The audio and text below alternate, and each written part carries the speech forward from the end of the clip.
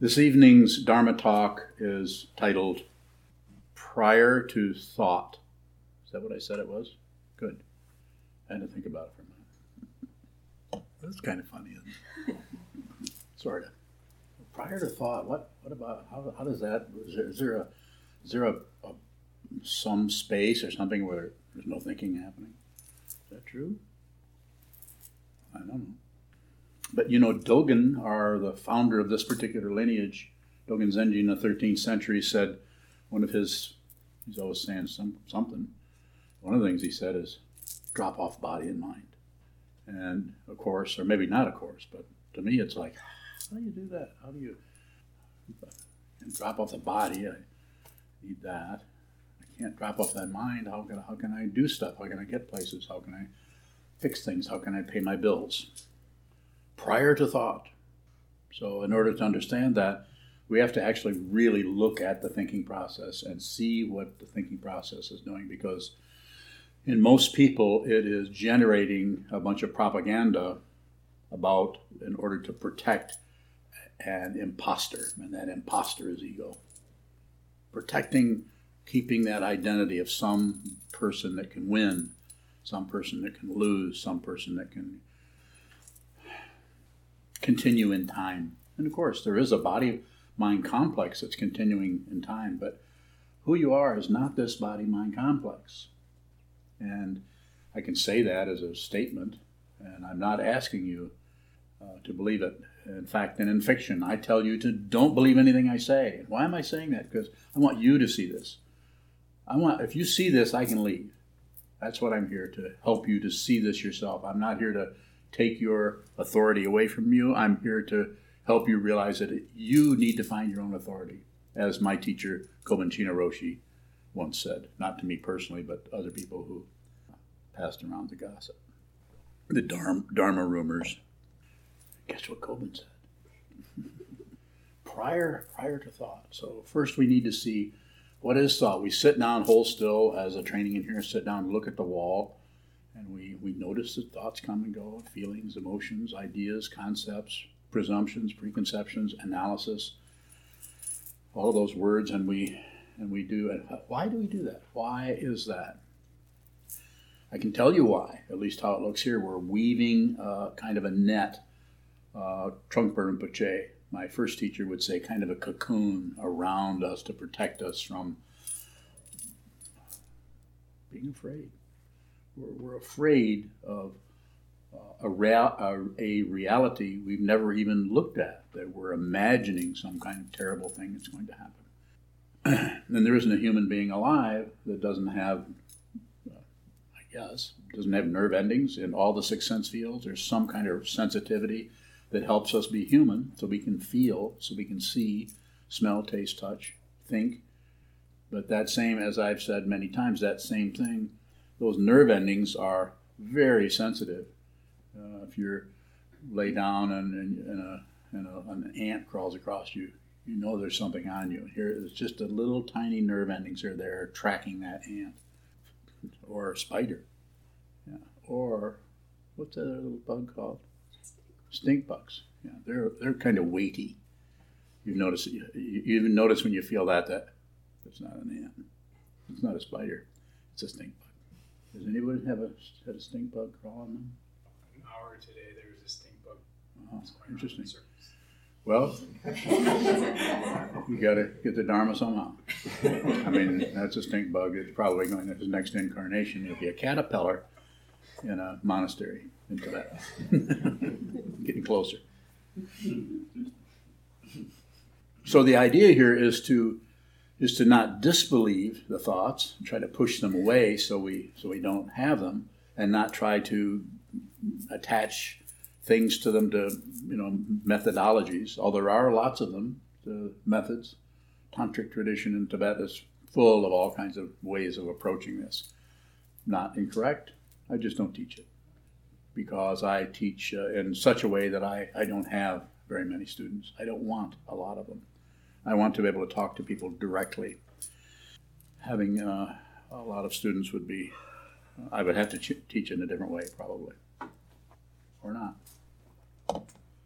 Lose your wallet?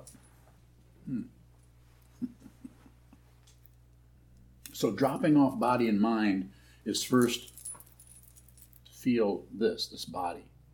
As meditators, we can do this. People who don't meditate would have difficulty. They will. They would continue to go in circles because they are addicted, can't think of another word that's going to work, to thought patterns of right and wrong and belief and disbelief and correct and incorrect and this opinion. What do you think about what I'm thinking about what you're thinking? I don't know. What do you think about what I'm thinking about what you're thinking about what you're thinking about I'm thinking? It sounds, that's ridiculous, but we actually do that. We actually, well, you can even hear people occasionally say, well, I don't want you to think that, I said, we can't even control our own thoughts, and yet we're, well, I don't want you to think that I'm thinking about stuff. Probably sounds better than that, but it's like that. And it's not about stopping thinking. It's not about changing it, getting rid of it. It is about being aware of it. Awareness is king. Awareness is queen. Awareness is not separate. And awareness belongs to somebody for a while until you see there isn't anyone. And then it doesn't. Then the whole thing collapses into everything. You can't find anything. All you can find is this. And it's not a thing. It transcends this. These words are not coming out of thinking. I don't think. Occasionally, I might think. And you could say, well, that's obvious. Bumping into stuff all the time. Mismatches his colors. He needs to think about fashion more. But I literally don't think up stuff. A little bit, but it's not very much. And part of the reason I don't is because it hasn't worked really well for me. Because my particular karma is extremely tense and irritating and negative. So if I think, then I have to include all of that to wild and crazy karma. But if I don't think, I'm not talking about stopping thinking. I'm talking about what Dogen said, or at least my understanding is, drop off body and mind. It's not that there's not a body here, but it doesn't belong to anyone. It's not that there isn't a mind here, but it doesn't belong to anyone. So therefore, whatever comes is fine. Whatever leaves is fine. Whatever stands on its head is fine. No comment.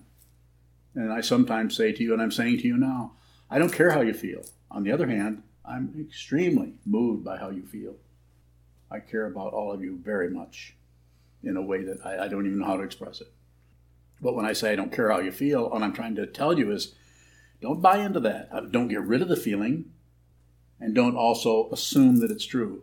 And how do you do that? You have to feel it really deeply. You have to, when you start to feel, you have to stop trying to prevent that, and you have to allow that feeling to go all the way down through the carpeting, through the floor, through the basement floor, into the center of the earth. You have to be completely receptive to the feeling, so that, because if you are, then it goes right past the self-centeredness of ego. It goes all the way into everything. Sometimes called compassion, sometimes called crazy wisdom. And it's crazy wisdom because to the ego mind, the self-centered mind, the mind is looking for right and wrong, plus and minus, tit for tat. It can't understand that. It looks crazy. Why would you do something like such and such and such and such? That's crazy to do that. You need to get a hold of yourself. You need to straighten up. You need to get a job. Sorry.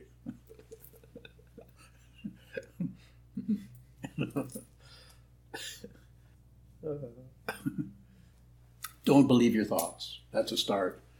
When they come in, the way you work with it is you notice how much you believe it.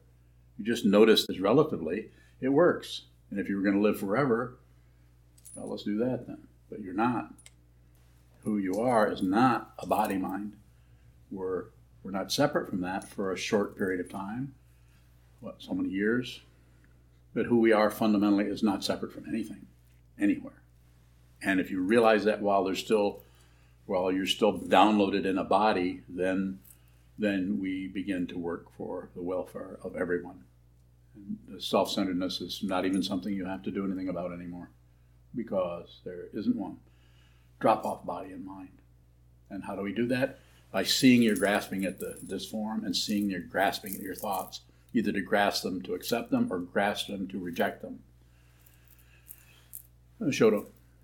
Is the Is the apparent body-mind complex necessary to see the truth? Yeah, that's why we're here. We're here. This is like a big school. We come and we're, like I remember thinking, one of the first memories I have is, it was probably 3, maybe. And I remember looking around and it kind of stuck with me. I didn't remember I had this thought until later, and then I thought back and remembered thinking years ago, I was thinking back when I was 7 to when I was 3. Years ago I had this thought that showed up of, why did I come back here? Not why did I come here, but why did I come back here? What? Why did you come back here? I don't know. Still finding out. I came back here to keep you in mind. Mr. Monk. Yes. What does the body-mind complex offer as a tool to see the truth? Well, it shows up as relative truth. We're born and we go along for a while and we have successes and failures and we have attachments and we start to believe that we are a particular person.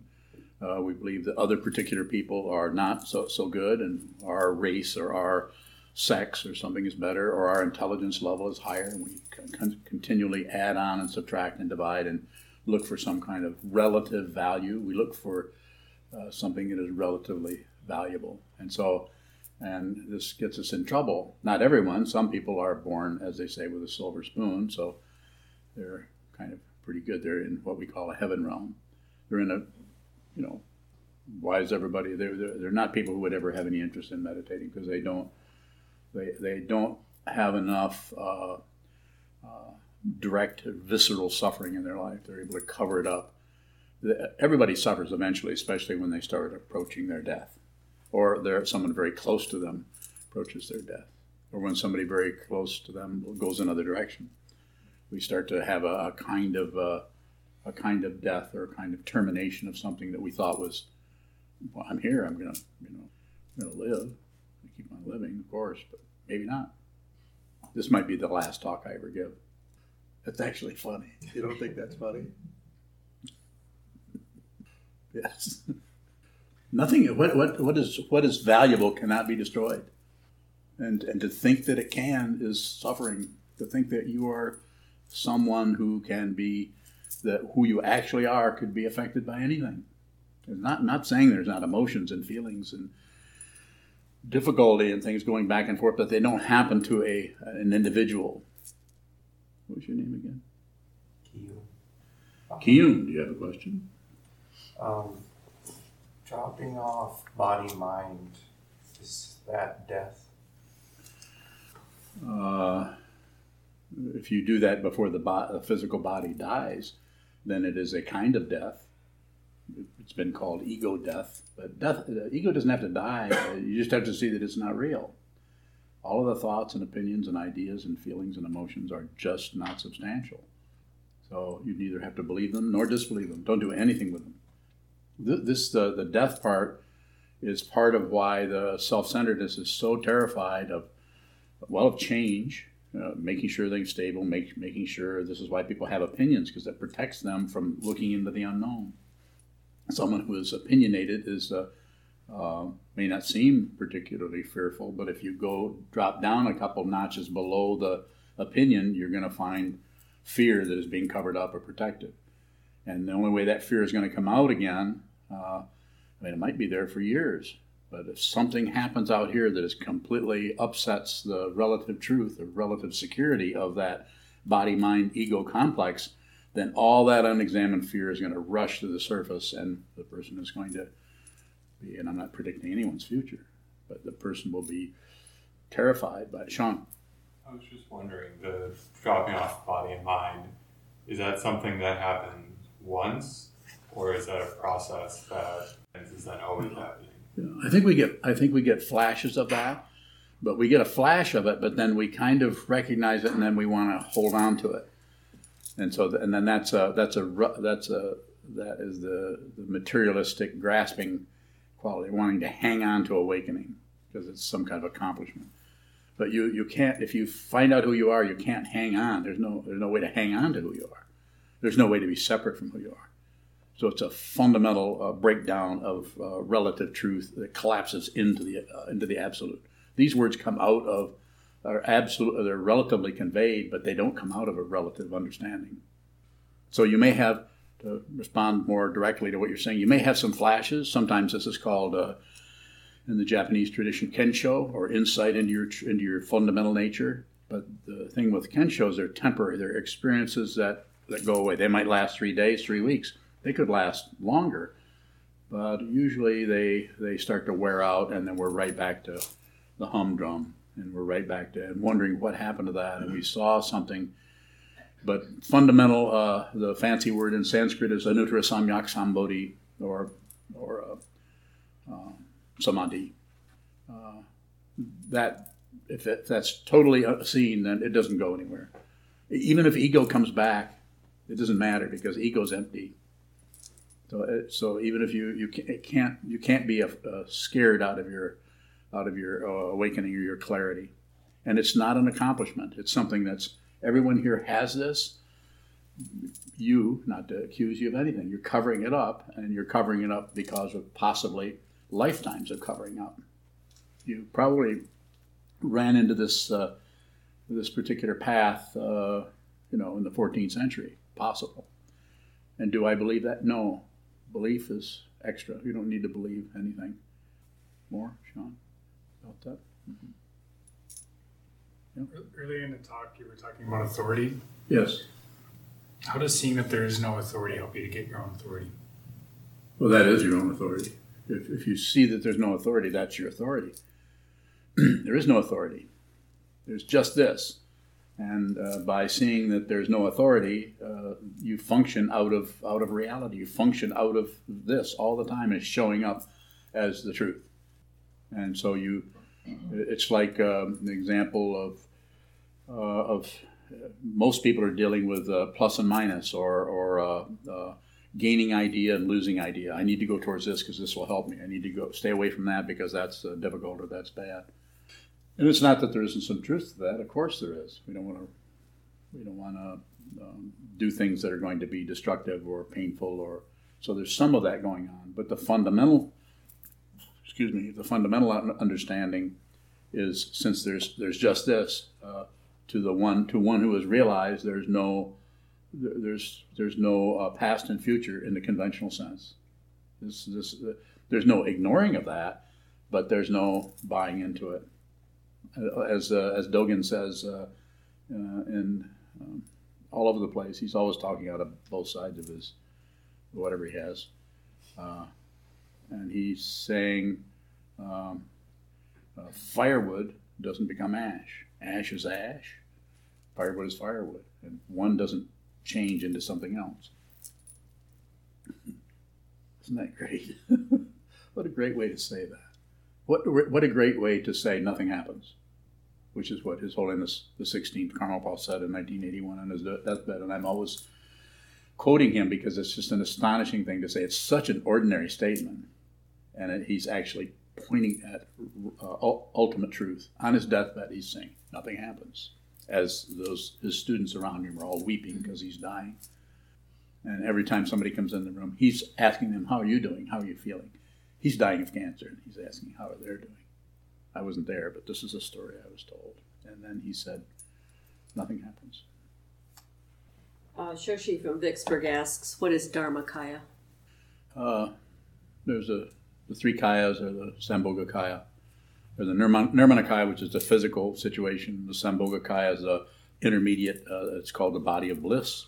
And Dharmakaya is the ultimate body of truth, a fundamental truth, which is just a way of breaking it down so you see that the truth has different levels to it. As long as we're physically incarnated, we need a little bit of the stair-step idea there to get an idea what's happening. But Svabhavika Kaya is, Svabhavika means, is the fourth one, which means that those are all the same. It's the where you see that the Nirmanakaya, the physical situation, the body of bliss, or the intermediate state between the Dharmakaya and the Sambhoga, or the Nirmanakaya, are not separate from each other. And if you see that, It's not entertaining, nor is it boring. It's just this. And whatever occurs is totally appropriate. Whatever does not show up is completely all right. There's no arguing with reality. One is just here, just here. As it says, there's a Tibetan tradition, there's one of the things that monastics might recite is, if it's better for me to die, let me die. Better for me to live, let me live. So just wiping out any kind of preference. This doesn't mean that you're going to, by doing that, you're somehow not going to have preferences. It's just a way of training the mind to loosen their grip just a little bit on our demand for life to be a certain way. It has a relative quality to it, and it has an ultimate quality. And if the ultimate quality begins to show up, and there's a contrast from that to the relative quality, there's still some kind of warfare going on, because fundamentally they're not different. As it says, svabhavika kaya, not separate. Shane from Texas asks, have you become crazy wisdom? No, he has. He's working on it. Shane, you are nuts. But you're also very wise. I think he's looking back at me. So, no, I haven't become anything. Shut up. When investigating thoughts, it doesn't look like there's a discrete front or back to a thought. So what is prior to thought pointing out? It's basically, it's pointing out, to say that, just a way of talking about it. It's saying that that our makeup, our consciousness, actually is flooded with thoughts all the time that tie us into this physical organism that makes it feel so real. We just feel like we're here, and we feel through the sense fields. We feel gravity. We smell. We taste. We touch. We keep reifying our belief that there's somebody here. And I'm not saying shut that out. Saying in our practice, I'm saying include everything, include all the senses. What's your question? Go ahead. What was your question? Didn't you have a question? The first one I asked? No. Ask it again. I forgot it. If it doesn't look like thoughts have a discrete front or back, what is prior to thought? Yeah.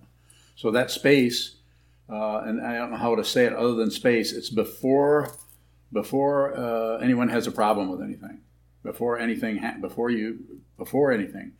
there is a space that is not a person. It doesn't lack a person. It's not a thought. It's not the lack of a thought. It's not a space, and it's not space. So this is what Dogen is referring to. Drop off body and mind. Don't crank up thoughts to help you stitch together some kind of protection against the unknown, some kind of cocoon to protect you. Thought patterns, opinions, ideas, analysis, hope and fear, passion, aggression, ignorance, all of the hope that things are going to get better and the fear they're going to get worse. We buy into that and we just spin. And the sitting practice of meditation helps us kind of artificially, but deliberately experience suffering. We sit down and we deliberately feel like crap. And we do that deliberately so that we can go into the emotion and into the thought patterns that are supporting those kind of feelings, that are reifying or supporting some kind of belief in a personal self or ego that can be harmed, or that is being harmed, or is being threatened.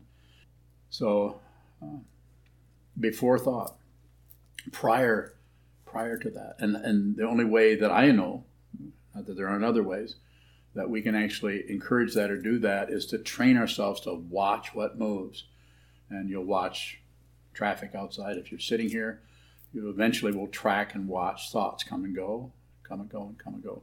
And eventually you begin to see the space around the thoughts. Not just a way up, it's just a metaphor. The other metaphor is before thought. Before you have a thought, before there's a problem with anything, there's just this. And if you have any identity at all, that's where it is. And that identity is not, has no time, past and future, has no space, and is not separate from anything, and does not feel like somebody. If there's such a thing as sacred, that's it. But it's not sacred as opposed to profane. It's not a relative thing. It's fundamentally, Trungpa Rinpoche called it basic goodness. Basically good. No negativity anywhere. More? Kevin Townley from Brooklyn asks, regarding nothing happens, I've also heard you say one thing doesn't lead to another. Isn't that at odds with the notion of karmic cause and effect? Yeah, with the karmic cause and effect, we're not denying karma. It's happening, but that's just the waves in the ocean. This causes that. This pushes on that. That pushes on that. So cause and effect are happening all over. They're happening now. Your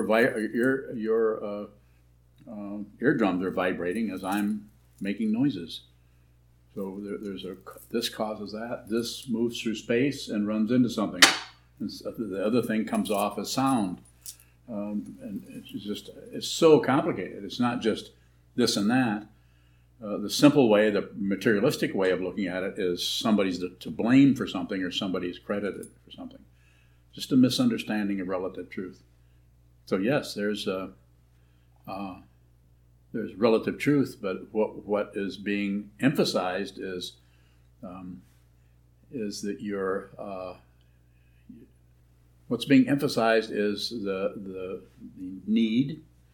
If we're going to work with suffering, and we're going to try to train our minds to see more clearly, the need to hold everything that we can still, so we can watch the cause and effect happen on a very, very intimate personal level. Thoughts come, thoughts go, difficult thoughts come, and then we either react, try to cover it up, or we react and try to justify it. Well, I'm feeling this way because of her, because of him, because of that. And we take what arises, which is firewood, and we try to invent a past and a future around it. And it's not that it doesn't have one. It's just that if you go there, it's like putting bootstraps around your neck and pulling yourself right down into relative truth and plus and minus, and having to continually relive your karma over and over and over again. I'm not sure if I responded well to Kevin's question, but we're not getting rid of relative truth. We're just saying it's an illusion. It has no substance. It's circular. Does anything change? Both. Here again, we're back to not two. Everything changes, but the ultimate situation is nothing changes. Nothing happens. Ultimate. So when your mind is working in this relative situation over as a practitioner, as a student of the Buddha's Dharma, or awakened truth, Buddha, awakened Dharma, truth. So it doesn't belong to Buddhism. It's just to wake up to the truth of not separate, is to begin to slowly separate ourselves from the constant whirlwind of samsara without actually leaving it. If you understand it, you can actually go in the whirlwind because you don't believe it, you don't disbelieve it, and then you can serve others, you can help others. This is called the Bodhisattva path. Bodhisattva vow is not to enter nirvana until all sentient beings have entered nirvana. And that means every bug. So it's a big job. Who knows? You might come back here. You might, we're including aliens. You can't come up with anything we're not including, even if they're mean and are trying to control us. Kevin said your answer was helpful. Good. I'm glad. Further questions? When we do forms, how does that help us work with prior to thought? Very good. So the forms, we do them and we repeat them. And we also notice that as we're doing the form, we have extra thoughts come and tumble around that. Or we might have a time when we're doing a form. Maybe we've been doing the doshi form. We're bowing. We're coming up, and we're aware. We look at the incense. We reach for the incense. We go through that same process. And the more we do this, we notice how we never can do that exactly the same way every time. So some kind of awareness is coming in there. Then we might find a time when our discursive thought or our subconscious gossip just starts to boil over, and the next thing you know, we've missed a whole step. We don't know where we're at, and we notice that other people are looking at us, and then we impute that other people are judging us and thinking we're a bad Buddhist, or untrained, or Or else you might be saying Chiazon didn't train that guy very good. So you might blame Chiazon. And you might even turn around and, the funny thing is to watch someone go through this who's doing an awareness practice, and then they go up and they might miss a step, or the incense breaks or something when they drop it to put the incense out, and they'll say, whoops, that's not in the chants. That's extra. But that shows you if someone adds anything on, like a whoops or any comment, adds anything onto that's showing you that they were not completely present in their activity. Not because the breaking the incense, that's bound to happen. You're bound to make some errors here and there. It's about awareness. Just be present. Don't add anything to it. Don't do the math. Whatever happens to you, make no response. So that's why that's there. So you can repeat that and repeat that. We could be talking to saying something that's not even about Buddhism, but since we need to do this kind of form, we do it. We pay respect to the Buddha, and we show respect to someone who 2,500 years ago decided, rather than just go off and live in the mountain somewhere, he decided to help people. So therefore this teaching comes down through warm hand to warm hand. So I didn't learn this from a book. I learned this from living beings, several of them. And what did I learn? I learned that get your own authority. How do you get your own authority? Look closely at what authority is. Look closely at what right and wrong is, and see what it's based on. So is there anything to perfect? No. Who you are, what this is already perfect. If you have to do anything, if you want to know what you have to realize it. It's not an experience. It's experiential, just like that.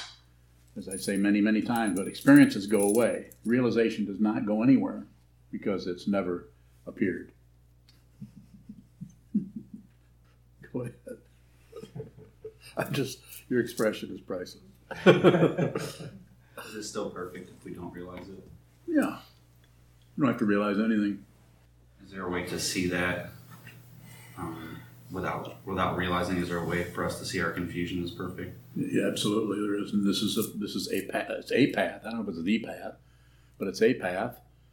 And I'm very dedicated to this, and anybody who comes here has a lot of dedication to it, so we're just going to work on it together. Buddha, the example of someone who is not at war with anything, not crazy, not gluttonous, not warlike, not shut down or shut off, but someone who's completely present all the time, and a community of people that gather around that particular person.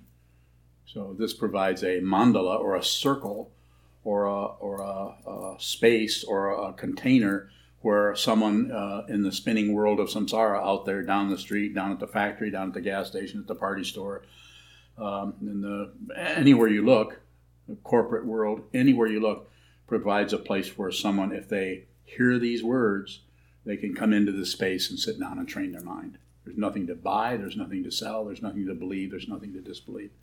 This is the path of the Tathagatas. It's not for sale. And you have to do it yourself. It's a transcendental do-it-yourself project started 2,500 years ago, and probably way before that, with other Buddhas that we don't know about. Shane has a follow-up question. I bet he does. He asks, if I had your karma, would I be doing exactly what you were doing? No, you would have died long ago. You notice I didn't have to think about that?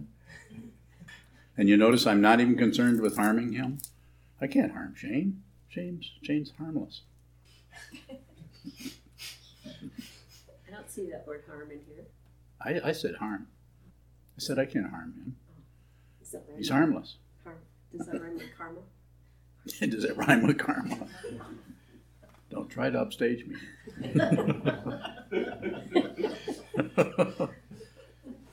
You can get away with that at home. You can't do it here. You do it here, and I'll move and make you come up here and teach.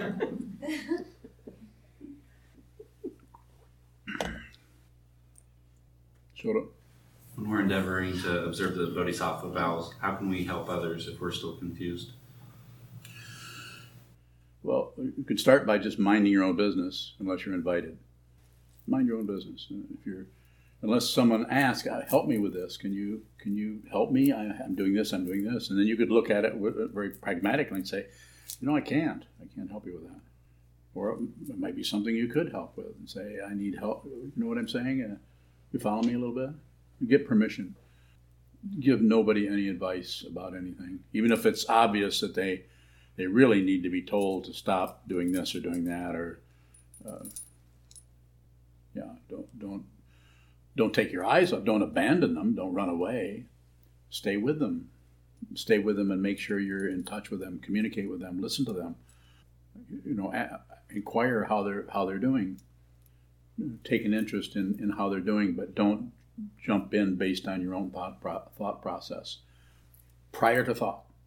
Keep everybody there. They're not up here and they're not down here. If they're anywhere, they're here. This does not think. There's no thinking going on here. And not even really any feeling going on here. It's called prajna, wisdom. And it's without a self. There's nobody who's wise. If there's somebody who's wise, this is fishy. It's called a wise guy. More? Is training our minds helping other people? Sure. If you're training your mind to see more clearly, to not go to war, to try to deal with the warfare that's in your gut, that might be triggered by situations. If there's no situation happening, sometimes you can ignore this internal struggle. But then a situation comes up that vibrates with that or resonates with that. Suddenly this unexamined anger starts tumbling out. And then when it does, instead of being responsible, realize it's your anger, your feelings, it's your... Instead, we want to blame somebody. Well, I wouldn't be mad if you hadn't done this, or it's your fault. It's all tangled up, trying to find who did this, who did what, who's on first, as Abbott and Costello worked on so many years ago. So more about that? It's a good question. Yes. Thinking of the teaching of start where you are comes up. Yeah. And it seems like training our mind can create this idea that we're trained to become a better helper later. How can we see that that's just as helpful as... Just like you're doing right now. Relate to a teacher. Buddha, Dharma, and Sangha is this path. Relate to a teacher, which you're doing. Relate to a teaching, which I endeavor to present, but I don't make you study my teachings. I make you study the teachings of, lots of other teachers down through the centuries, and some contemporary ones. So you study that, and then you do it in a group. There's a way this is done to emphasize the teaching person, which is right now, and the truth that's being taught, which I endeavor to present through my understanding of it. I'm not just don't have a bunch of crib notes. I don't study anything. I don't need to study. I spent over 3 decades studying constantly and practicing. That doesn't seem to be the case anymore. I don't know where it comes from. Not concerned with it. And so, Buddha, Dharma, Sangha, 3 jewels. Refuge in the 3 jewels. You've already done that. I take refuge in the Buddha as the example of someone who was sane. Refuge in the Dharma is the truth that he taught. Everything is dependently risen. There's not a separate thing anywhere. Where's the tree that came from? Where's the axe that took it down? Where did the hands come that just held that up? Where do these come from? You can't find first cause. And then the Sangha, which is the one that's neglected the most in Buddhism, not all over, but quite a bit, is not enough emphasis on the community of people who get together and study together. More? Yes. Shane has a clarification of his previous question. He says, I guess my last question was pointing to this. Is a person just a collection of causes and conditions? To some extent. But we can't be too... we can't go that way totally, because then we're abandoning the space in which those causes and conditions occur. There needs to be some kind of spaciousness there where those things are observed or watched or witnessed. without adding on, without voting for this or not voting for that. Was the Buddha wise? Was he wise? I don't know. Never met him. But his teachings are. I mean, everything is dependently arisen is an astonishing insight. It carried through to no self, no other, which even the ancient the Upanishads and the Vedas didn't actually come up with that. They kept coming up with some kind of holy Atman or Brahman, some kind of central goodness. Whereas the Buddha didn't do that. He didn't take it upon himself. Other traditions down through the centuries have kind of elevated the Buddha, the Lotus Sutra, various other ways. It's just a different way of teaching. Is prior to thought accessing consciousness? Prior to thought is consciousness. Is there a subconscious component? Well, that's a Western idea. Jung and Freud and Adler and all of those fellows talked about that. But the way we talk about it is Alaya Vijnana, the storehouse consciousness. So there's some kind of something happening there that's similar. It's just different people look at it different ways and see how it works, and then people come up with ideas about how that might look. So just to bring it into a conceptual situation, we use the 8 consciousnesses, the 5 sense consciousnesses, the thinking process, the 6, and then the 7th is the part of the mind that thinks there's a self and is the paranoid part of the mind. And then the 8th consciousness could be said to be the unconscious or subconscious. But it's and some teachings even go deeper and say there's an alaya that's even deeper than the alaya vijnana. So if you need that kind of a concept, go ahead. But what is actually happening can be accessed with your awareness rather than concepts about it. So we need some concepts. It's like if you want to go upstairs, you're going to need some stair steps or a ladder or an escalator. You're going to need something. But the idea is to get upstairs, not just to worship steps. I love that 3rd step. More? Okay. Mm-hmm. Certainly. Any final questions? Thank you so much. I'd like to remind everybody about the donation boxes in the hallway. We also accept donations online through PayPal. We have access debit and credit cards, and we receive checks and cash gladly. Thank you for your continued support. May the merit of this penetrate into all places, so that we and every sentient being together